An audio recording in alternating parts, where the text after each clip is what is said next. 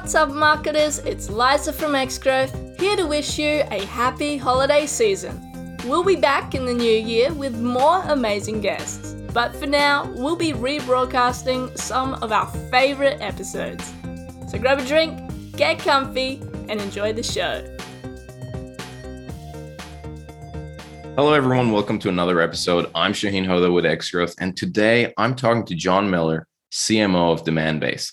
John is one of the pioneers and trailblazers, not only in the ABM space, but in the B2B space in general. He was the co-founder of Marketo and one of the first people to predict the rise of marketing automation back in the day. Most recently, he launched and founded Engagio, that very quickly became one of the key players in the ABM space right until its acquisition by Demandbase.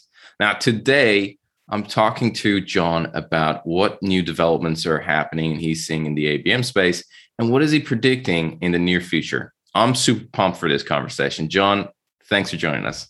Yeah, well, thank you for having me. Good topics to talk about. No, absolute pleasure. As I said, I'm a big fan, and I've consumed a lot of the content that you put out. I printed out the second edition of the ABM book and went through back to back when I was kind of starting with ABM, and we were figuring out things. So, but one of the more interesting things that you've recently started talking about is this transition from account-based marketing to account-based experience. Why are we seeing this transition? Why do you think this is important? I think the best way to talk about it is almost to actually rewind a little bit first and how I got into ABM in the first place. Because obviously I was at Marketo, and we built Marketo on a kind of traditional demand generation model, where we ran campaigns and webinars and content, and we'd capture leads, and then we'd nurture them, score them, and pass them to sales at the right time. And that it really did work for us, and it helped to drive our growth. But it sort of started, and what was great about it, is our salespeople weren't just cold calling folks and kind of weren't going after people who didn't want to talk to them. Right. We waited until somebody's score got high enough, that when we called them, they would actually be probably interested in talking to us. And that was a really good thing. But the problem was there were limits to how far we could scale that approach. I couldn't double the number of webinars and double the number of leads. I certainly couldn't double the number of blog posts and double the number of leads. And so we needed some new ways to drive growth. And what we did is we just called it outbound marketing at the time, where we sort of just identified some of the bigger accounts that we really wished we could get as customers, but who weren't coming and responding to our campaigns. And we started trying to figure out how to go after them. And ultimately, that is what became known kind of as account-based marketing. And it was the challenges of doing that kind of other marketing at Marketo that inspired me to start Engagio, because I realized how hard it was to measure the results and orchestrate the actions and things like that. So at the time, I sort of started using this analogy to describe the two styles of marketing. What the demand gen inbound stuff that we had been doing, that was like fishing with a net, where I didn't care specific lead responded to my campaign. I just cared, did I get enough responders? Whereas the account-based marketing outbound motion was like fishing with the spear. We identified those big whales and those big fish, and we went after them. Okay, so that was sort of the Engagio era, if you will. And then you fast forward a few years, and I'm looking at how I see companies practicing ABM. And I realized there was a problem. And the problem was that they were going after accounts, big, interesting accounts, but regardless of whether that account was actually interested in hearing from them. And, they were spamming them with, SDR cadences, and maybe they were sending them bottles of wine or, who knows what. But, across all these things, what I realized is that ABM had lost that kind of respect for the customer experience that demand generation had. I.e., in demand gen, we only called people when they were kind of ready. And in ABM, we're going after people who may not be interested in hearing from us. And what I realized, it was obvious in my analogy, which is it doesn't feel very good to get poked by a spear. So I realized we needed something new and something different, something that could kind of combine that respect for the customer experience that demand gen had with the precision and targeting that traditional account-based marketing had. And that was the inspiration for account-based experience or ABX, that kind of to combine both those things and attempting to really, we're still going after accounts, but we're going to align how we interact with them and treat them based on where they are in their journey, and only kind of stick the SDRs and salespeople on them, if you will, at the right time. And we'll use other strategies and other tactics kind of at other pieces. So that's the big idea of account-based experience. The one other reason why it's, I think, good is, it has a cool acronym of ABX. But the other reason why I think it's a trend they're going is because there's another flaw in account-based marketing inherent just in the name, which is that it was frankly just about marketing. And anybody who's practiced ABM knows it's not just about marketing. We obviously need sales and other teams, fully involved as part of the whole process. So I just like the ABX concept as a bigger umbrella that kind of can bring all the departments into it. So John, that makes sense. That transition from kind of demand gen to ABM to ABX, it makes sense. With this whole transition to ABX, what do you think about account expansion and customer marketing? I remember you talking about, you used to say 80% of revenue now comes post-sale, post-purchase. And a lot of focus needs to be put on, marketers need to put a lot of focus on that 80% that is after an SDR closes a deal. How do you think that comes into the mix? Yeah, I mean, it's super important. I mean, just there's like such a bias built into Marketo and the traditional demand generation processes towards just focusing on the new business, the new logo. And then I mean, today, like so many marketers, they're measured and paid just on kind of new business opportunities and pipeline. And the whole kind of post-sale tends to almost be like left as an exercise to the reader at a lot of companies. But exactly as you say, that's disconnected from where companies actually make money. Obviously, software as a service companies make money on renewals and expansion, but so many companies are subscription today that it's kind of true across the board.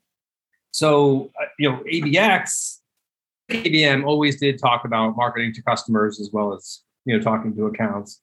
I just found like a lot of people who were out there poking their customers with spears were focusing on getting into accounts, right? And so again, because ABX brings a sort of more holistic view of the experience, I think it does do or it's intended to kind of heighten the focus on the entire customer journey.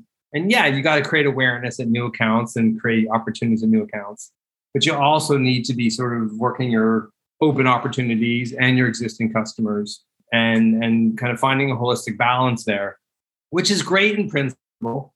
And there's nothing about ABX or even ABM that sort of prevents that. I think, honestly, the real challenge is that the way marketers are measured and comped is going to have to change. If somebody's being just still measured on how many MQLs they created or how many new business opportunities they created, that's what they're going to be focusing on. That's an interesting question. How do you think it should change? Like, what are some of the models that you've seen that works for sales and maybe sales development and marketing compensation so that it matches ABM initiatives a bit better or ABX initiatives a bit better? Well, just specifically in terms of compensation? Yeah. Have you come across anything? So like one of the things we do at Demandbase, is we have goals for pipeline creation that are both new business pipeline as well as expansion pipeline, creation. So that's like a baby step, right? Just, making sure that people are thinking about that is when they're planning their campaigns and planning their programs. Hey, how are we going to drive those expansion dollars? At Marketo, we actually eventually got to the point where we hired an SDR who focused on calling into our customer base. Oh, wow. Because what was happening was we would get customers just signing up for our regular webinars and downloading our content. and they would be meeting our criteria for being quote unquote a lead. But the SDRs were not calling those people. They weren't following up on them because they're only paid on generating new business opportunities. And so what we realized is we needed, somebody just kind of literally follow up on all of this interest. Hey, Mr. Customer, why'd you download that ebook?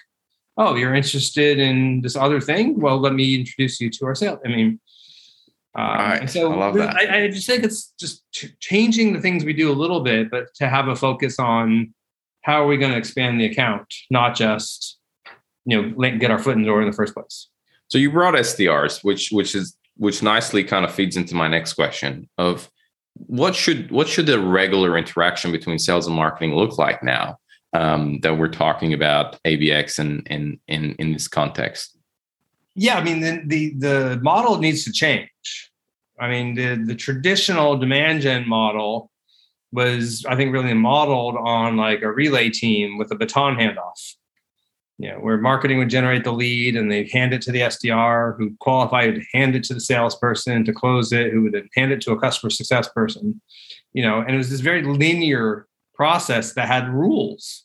And I think we're in a world, especially if we're trying to focus on the account experience, where a much better analogy is more like a football team, where you have players in different positions and then they're passing the ball back and forth, as they kind of move up and down the field. It's a much more kind of orchestrated, integrated dance. And to make that happen, again, it's easier said than done. But I think just a couple things that seem to work, are one, you just got to be looking at the same data. That's actually the big problem that I had, or one of the biggest problems that we had at Marketo when we were starting to do ABM ourselves. Marketing was used to looking in Salesforce and looking at leads, and Salesforce was used to looking at accounts, and we were literally not on the same page. And so I think step one is just getting a common view of the account that marketing and sales can share, so that way when you're saying, hey, we're talking about IBM, oh, we're talking about the same IBM and we're looking at the same information about them. Okay. Again, it's really foundational, but it's key. And then from there, I think what you can do is you can sort of literally almost sit down and like decide what are the things that we want to know about when it happens at one of our accounts. And it might be, as broad as a rep saying, anytime one of my target accounts are on the website, send me an alert, right? Or it might be more sophisticated. Hey, if I have a target account and they have a VP or higher who downloads your book, I want to know about that so I can do a personalized follow-up. Or maybe I have an open opportunity that suddenly starts showing intent for a competitor. Those are all things that maybe a rep would actually want to get proactively alerted about. And that's your communication on the field, right? Where you're kind of talking to each other. And then the last piece that I think really enables that kind of integrated, orchestrated team is to implement like what we just call stand-ups, which is taken from the world of agile software development. But put in place a meeting once every 2 weeks with a marketer, a sales rep, and an SDR maybe. That's it. There's no managers. This is not a deal review or an account review or a pipeline review. This is just what's going on at that rep's accounts and what are we going to do? What plays do we want to run? What activities do we want to do? It sounds really simple. And yet it's so powerful just to get marketing and sales talking about the same accounts, looking at this, built on that foundation, looking at the same data. How do you approach when marketers would say, I'd love to do that, but I'm really having a hard time getting buy-in from sales or for them to commit, or I'm worried of them not being receptive. I've heard that a lot from marketers. I don't know if you've come across that. Well, I think the part of that depends on where are you in your ABX journey. To get a stand-up in place, you have to have already had some buy-in from the sales team, And so I think you almost have to rewind a little bit. Like, if you want to just start practicing an account-based strategy in general, how do you get sales on board, with that? And, probably the single best thing I've seen is, it's usually pretty doable to get them to engage in a conversation around which accounts they want to focus on, and it can be as simple as like, hey, we're going to be doing marketing, Mr. or Mrs. Salesperson. We can do it broadly or generally, or we can focus it on the accounts you care about. Would you like to tell us which accounts you care about, or would you like to have us guess? Usually they'll say, sure, I'll tell you the accounts I care about, and at that point, you've sort of brought them into the discussion around, okay, well, why do these are the accounts. And then if you actually can start telling them things that are happening at those accounts that they just said they care about, and you're marketing to them, and lo and behold, they're actually showing up on the website, right? This is all good because it's like, hey, these are the accounts you said you care about, and then they're probably ready to be like, should we maybe talk about what we want to do to better engage with these accounts that you said you care about? And it kind of goes from there.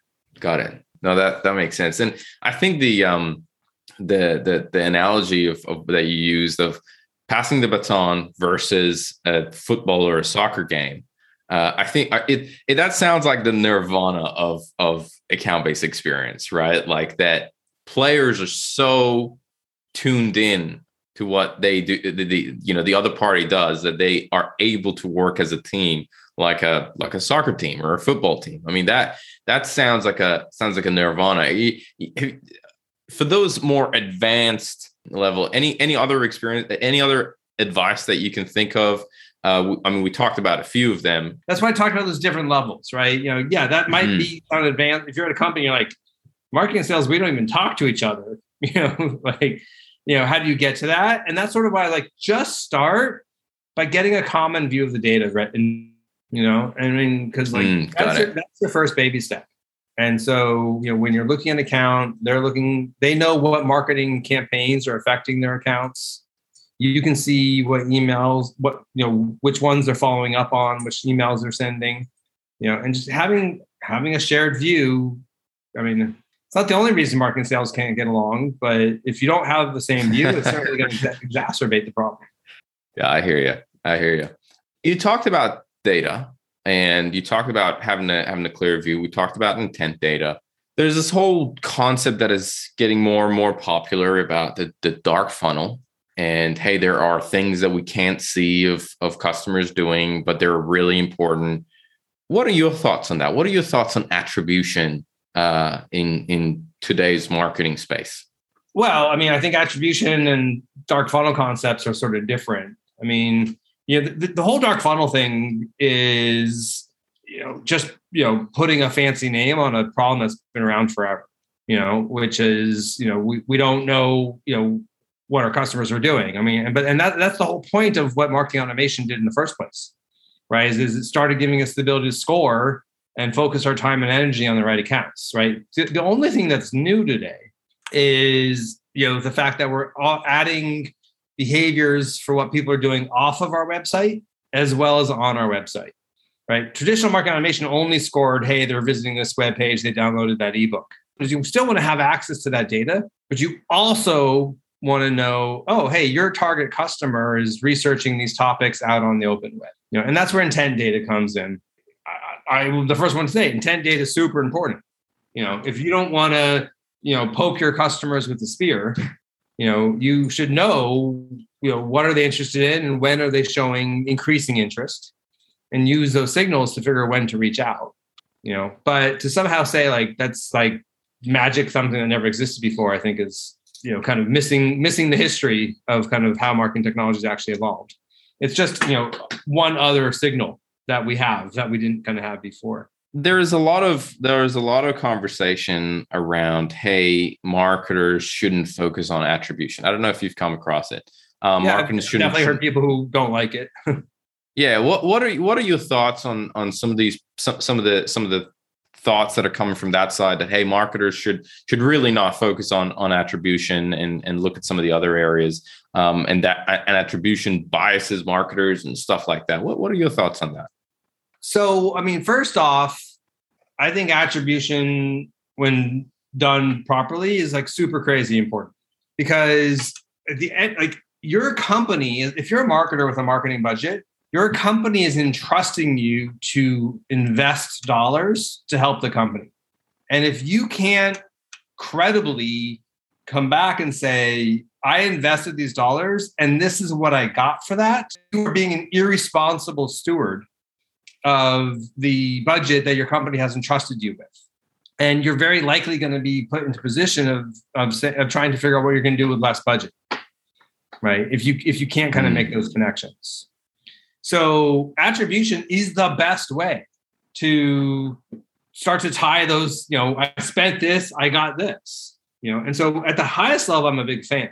Where attribution can go very wrong is if people start treating it as somehow an exact science with precision down to the last decimal, because it's not, right? At the end of the day, it's a model, right? And there's different attribution models that are going to say, I'm going to allocate it this way, I'm going to allocate it that way.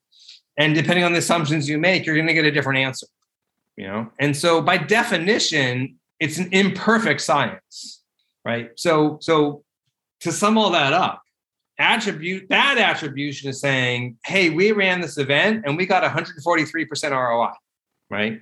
Because you don't know if it's 143 or 112 or 174, right? Good attribution is saying, I ran these two different programs and this one clearly did better than that one because whatever model attribution I did, you can see it got more. And so using that, therefore, to make decisions around where you should invest your company's dollars and invest more of those dollars, now you're actually making good factual decisions, and that's where I think attribution serves really, really well. I love that approach. I love that balanced approach of like, hey, yeah, don't treat it as science. It's a model, and in the technical sense, models have outliers and there's a margin of error and there's all that stuff. Okay, got it. And in particularly, this one's biased by the assumptions built into the model. And that's okay. It just beware of what it is.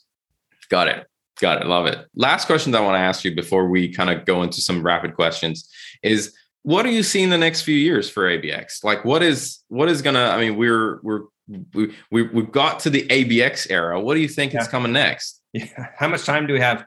I mean, so the ABX today, the ABM market today feels a lot like market automation did kind of circa 2010, where the platforms have matured. It's kind of clear what the core capabilities are. And a short list of leaders have kind of emerged. So it's sort of less of a question of, should I buy an ABX platform? And more, hey, which is the right one for me? And so that's an interesting time for the market because it lets us kind of really think about what's the next wave of innovation. So I think we'll see there's sort of three things I'm thinking about there. The first is just a natural extension of the maturity of the market I just said, which is we're going to see more adoption, I think, across more verticals. If you look at most ABM programs today, especially people who've invested in technology, there's a heavy skew towards high tech companies. But at Demandbase in particular, we see financial services companies, pharmaceutical companies, manufacturers, consulting firms starting to adopt this stuff. And I think that's sort of one trend we're going to see is it becoming more mainstream in more verticals. The second trend I think we're going to see is probably, to me, the most exciting because it's potentially the most transformative. And we're already starting to see a convergence between data providers and workflow providers. By workflow, I mean sort of traditional marketing technologies. So to explain that, back to the Marketo days, you would never buy data from Marketo. You bought Marketo and then you bought data from somebody else and you put it into Marketo. And then things got blurry with ABM. Because in order to sort of predict the accounts that were good for you, Demandbase and other ABM vendors were basically buying data about accounts, buying intent data or technographics data, and bringing it together so that they could sort of build their models and ultimately come back and say, hey, here's our recommendations for the accounts you should be going after, things like that. And the problem was that all the vendors were buying data from the same sources, and then those sources about a year and a half ago started drying up. The Zoom Info was a big source. Dun & Bradstreet was a big source. And what happened is they started buying workflow companies, right? Their data vendors were kind of moving into workflow. And all of a sudden, they're kind of a little squirrely about, hey, do I want to keep selling my data to these companies that are increasingly becoming my competitors? At Demandbase, we saw that, and we were like, it's a game of musical chairs. We don't want that music to stop, and we don't have our own data. So we went and we acquired some of the leading B2B data providers out there. And so at this point, ironically, we actually provide data to some of our competitors. And so increasingly, I think we're going to get into a world where it's not just about what your technology can do, but it's about what data you actually have. And that will probably, the other thing that's I think we're interesting to think about is 10 years ago, Mark Andreessen wrote "Software is Eating the World," and what's happened is, I think, especially when it comes to things like AI and predictive analytics, the software side of things has increasingly become commoditized. I.e., you can go to Google or Amazon or open source to get very sophisticated machine learning algorithms. Today, what actually differentiates the ability to have kind of great predictions and great AI isn't who's got the algorithm, it's who's got the data that feeds the algorithm.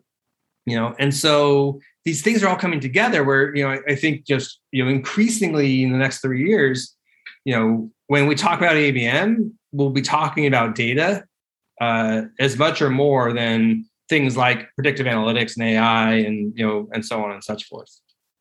And then the third trend, which I won't spend so much long on, even though it's probably really interesting, is I think we're finally starting to see some companies and analysts talking about the long-awaited convergence of ABM and marketing automation, where probably I'll predict within 2 years, some companies will not buy a separate marketing automation tool, and will be able to get enough of marketing automation functionality from their ABM platform that's all they're going to need. I love that. That was actually a question that I wanted to ask you in the middle of the conversation. I was like, it's not very related, but I love that you kind of see that going in that direction, that the ABM platform becomes this all-encompassing and a lot more suitable for the B2B organization, especially the ones that are going after these enterprise accounts. That was a really high note. I love that answer, John. Really, really appreciate it. I want to ask you a few rapid fire questions before we wrap up. You good to go? Yep. All right. What is one resource? It could be a book, blog, podcast, talk, whatever it is that has fundamentally changed the way you work or live. What comes to mind? There's a book called Turn the Ship Around, which has a very profound effect on how I work as a leader, as a manager. It's by a United States submarine captain, nuclear submarine captain.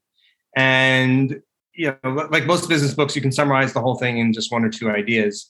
He taught his crew to stop asking for permission to do things and instead to come tell them what they intended to do. And then he's in charge of the nuclear submarine. He can't let them run willy-nilly, right? So by them telling him what they intend, he's able to sort of supervise, and make sure like they're not going to do something really stupid, but it also gives him the opportunity to ask questions, to leverage his experience and wisdom to guide them, perhaps, if they hadn't sort of thought about certain things. So I found that to be a really great metaphor for how I want to manage and lead teams. Is just trying, teach my people, don't ask me for permission. Just come tell me what you intend to do, but also be prepared. I'm going to ask questions. Love it. John, who are some of the influencers you kind of follow, whether it's in the leadership side or in the B2B marketing space? I couldn't have possibly come up with all the things I talk about in ABM without kind of the work of folks like the ITSMA, and Bev Burgess kind of at the ITSMA has been a big influence. And honestly, the analyst firms, whether it was way back to Megan Huer at Serious Decisions, she's not there anymore, or Craig Rosenberg from Topo, or, what Gartner and Forrester are doing today. I mean, I still think that some of the best ABM thinking is still frankly coming from the analysts and the vendors. in the space. And then in terms of management, besides Friendship Round, the other, I'm also a fanboy of Patrick Lencioni and his books on leadership. Awesome. All right. Last thing I want to ask you is more of a personal question. It's different from the usual questions that we ask in the rapid fire, right? And I'm probably interested in this because I have a technical background, and I want to know, you come from a physics major. You have physics background in physics, and you've kind of transitioned into marketing. I'm really curious, how has that helped you with kind of getting into the marketing space? It's I don't want to say it's a strange transition, but it's an unusual. You don't see that very often. How has that helped you? There's two pieces of my background that I think have helped make me the marketer I am today. One is physics. Marketing is increasingly as much of a science as an art. It's increasingly left-brained as well as right-brained. And I think, just physics taught me to think analytically and rigorously appropriate. And I mean, that helped me, as a marketer in many ways.